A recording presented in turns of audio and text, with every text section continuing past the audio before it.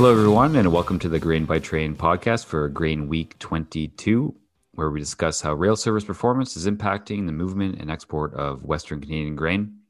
I'm Greg Northey, Vice President of Corporate Affairs with Pulse Canada, and I'm joined, as always, by Milt Poirier of QGI Consulting, who manages the Ag Transport Coalition, a consortium of agriculture groups that produce data and reports on rail service and performance. Thanks for joining us today, Milt. Hi, Greg. So, Milt, we took a little break from the podcast, but continued to publish reports for Grains Week 20 and 21.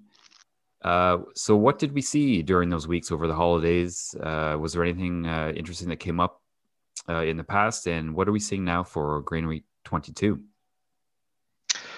Well, frankly, if you look at all three of those weeks, week 22 being the most recent one that we reported on last week, performance was very much the same for both CN and CP as we've seen all year. At a system level, CN initially in week 20 fell off a little bit, but then rebounded somewhat in weeks 21 and 22. But having said that, they still fell short of meeting even 70% of shipper demand for hopper cars on a weekly basis.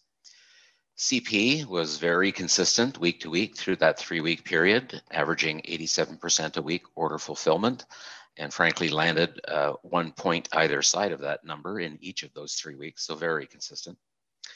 Unfortunately, one of the things that we did see continue through that 3-week period was this ongoing issue of unfilled orders rolling from 1 week to the next. We did see CP make some headway in that area in week 22, where they knocked that number down around 500. CN, however, continues to roll over 1,000 or more orders a week, which is going to be the case going into week 23. Yeah, and that's still a consistent problem here. This rollover, obviously, the sector and the way the ATC is designed is we want to measure on-time performance. That's really one of the most important things for shippers. Make sure they get the cars they need in the week they order them in. CP's numbers, look promising. CN's numbers continue to struggle a little bit. How does this shake up for each of the provinces over that time period? Well, much like the system performance, the provinces saw very much in weeks 20 through 22 the same kind of performance that they've seen all year. Performance on a week-to-week basis continued to be characterized by volatility, both across railways within an individual province and across individual provinces for either one of the railways.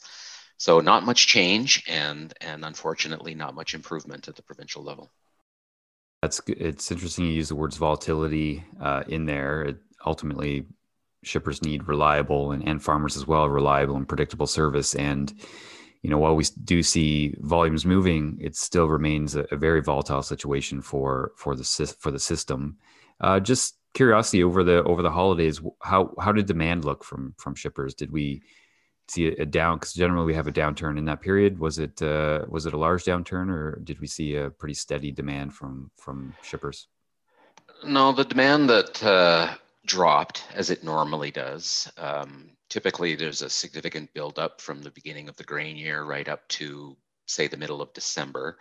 But then towards the back half of December, there's a very consistent pattern year to year where when you get to about week 21 and 22, which is normally on the calendar, the grain calendar, where the Christmas holiday and the New Year's holiday lands each year, demand levels tend to go down. And they did again this year.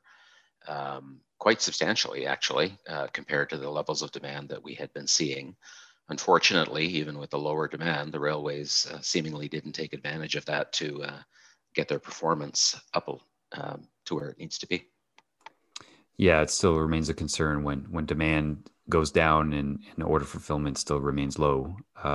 Clearly, looking ahead, demand is going to be a big question. What demand looks like through January, February, March.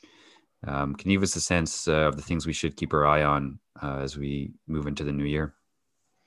Well, I think there's two things, at least in the near term. One is demand levels, which you just mentioned.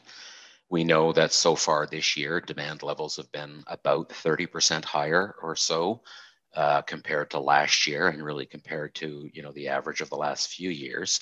So the question is, will demand levels as we head into January and February remain high and higher than in past years? And will that demand exceed the railway's winter plan commitments, which is now to supply roughly 4,500 hopper cars a week each? And if shipper demand remains higher than that, how will the railways deal with it? So there is a potential, I think, for rationing, particularly with CN, who tends to do more of that than CP in the weeks ahead. The second big question for me is, is winter ever going to show up?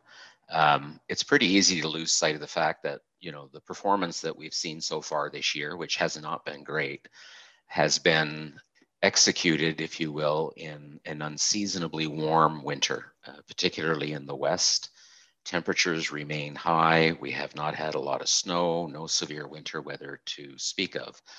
So it will come. The question is when. And then the other question is, how will the system respond to it when it does show up? This is a concern largely because we've already seen the system slow significantly in December. And that was without bad weather. And when the system slowed, it resulted in a very high level of traffic on the network and a buildup of cars sitting idle under load for extended periods of time. In fact, the railways are still trying to bring those numbers down. And of course, if you have cars under load for extended periods of time, that means that you're not releasing cars empty, which makes it harder for you to meet demand in the country in subsequent weeks. So that's going to be a big issue, something to keep our eye on. And I think we're going to get a pretty good indication of what lies ahead here in the next couple of weeks. Okay, thanks, Milton. As always, we'll be keeping an eye on it through the ATC reports, and you can find those at www.agtransportcoalition.com. And we look forward to talking to you all next week. Bye.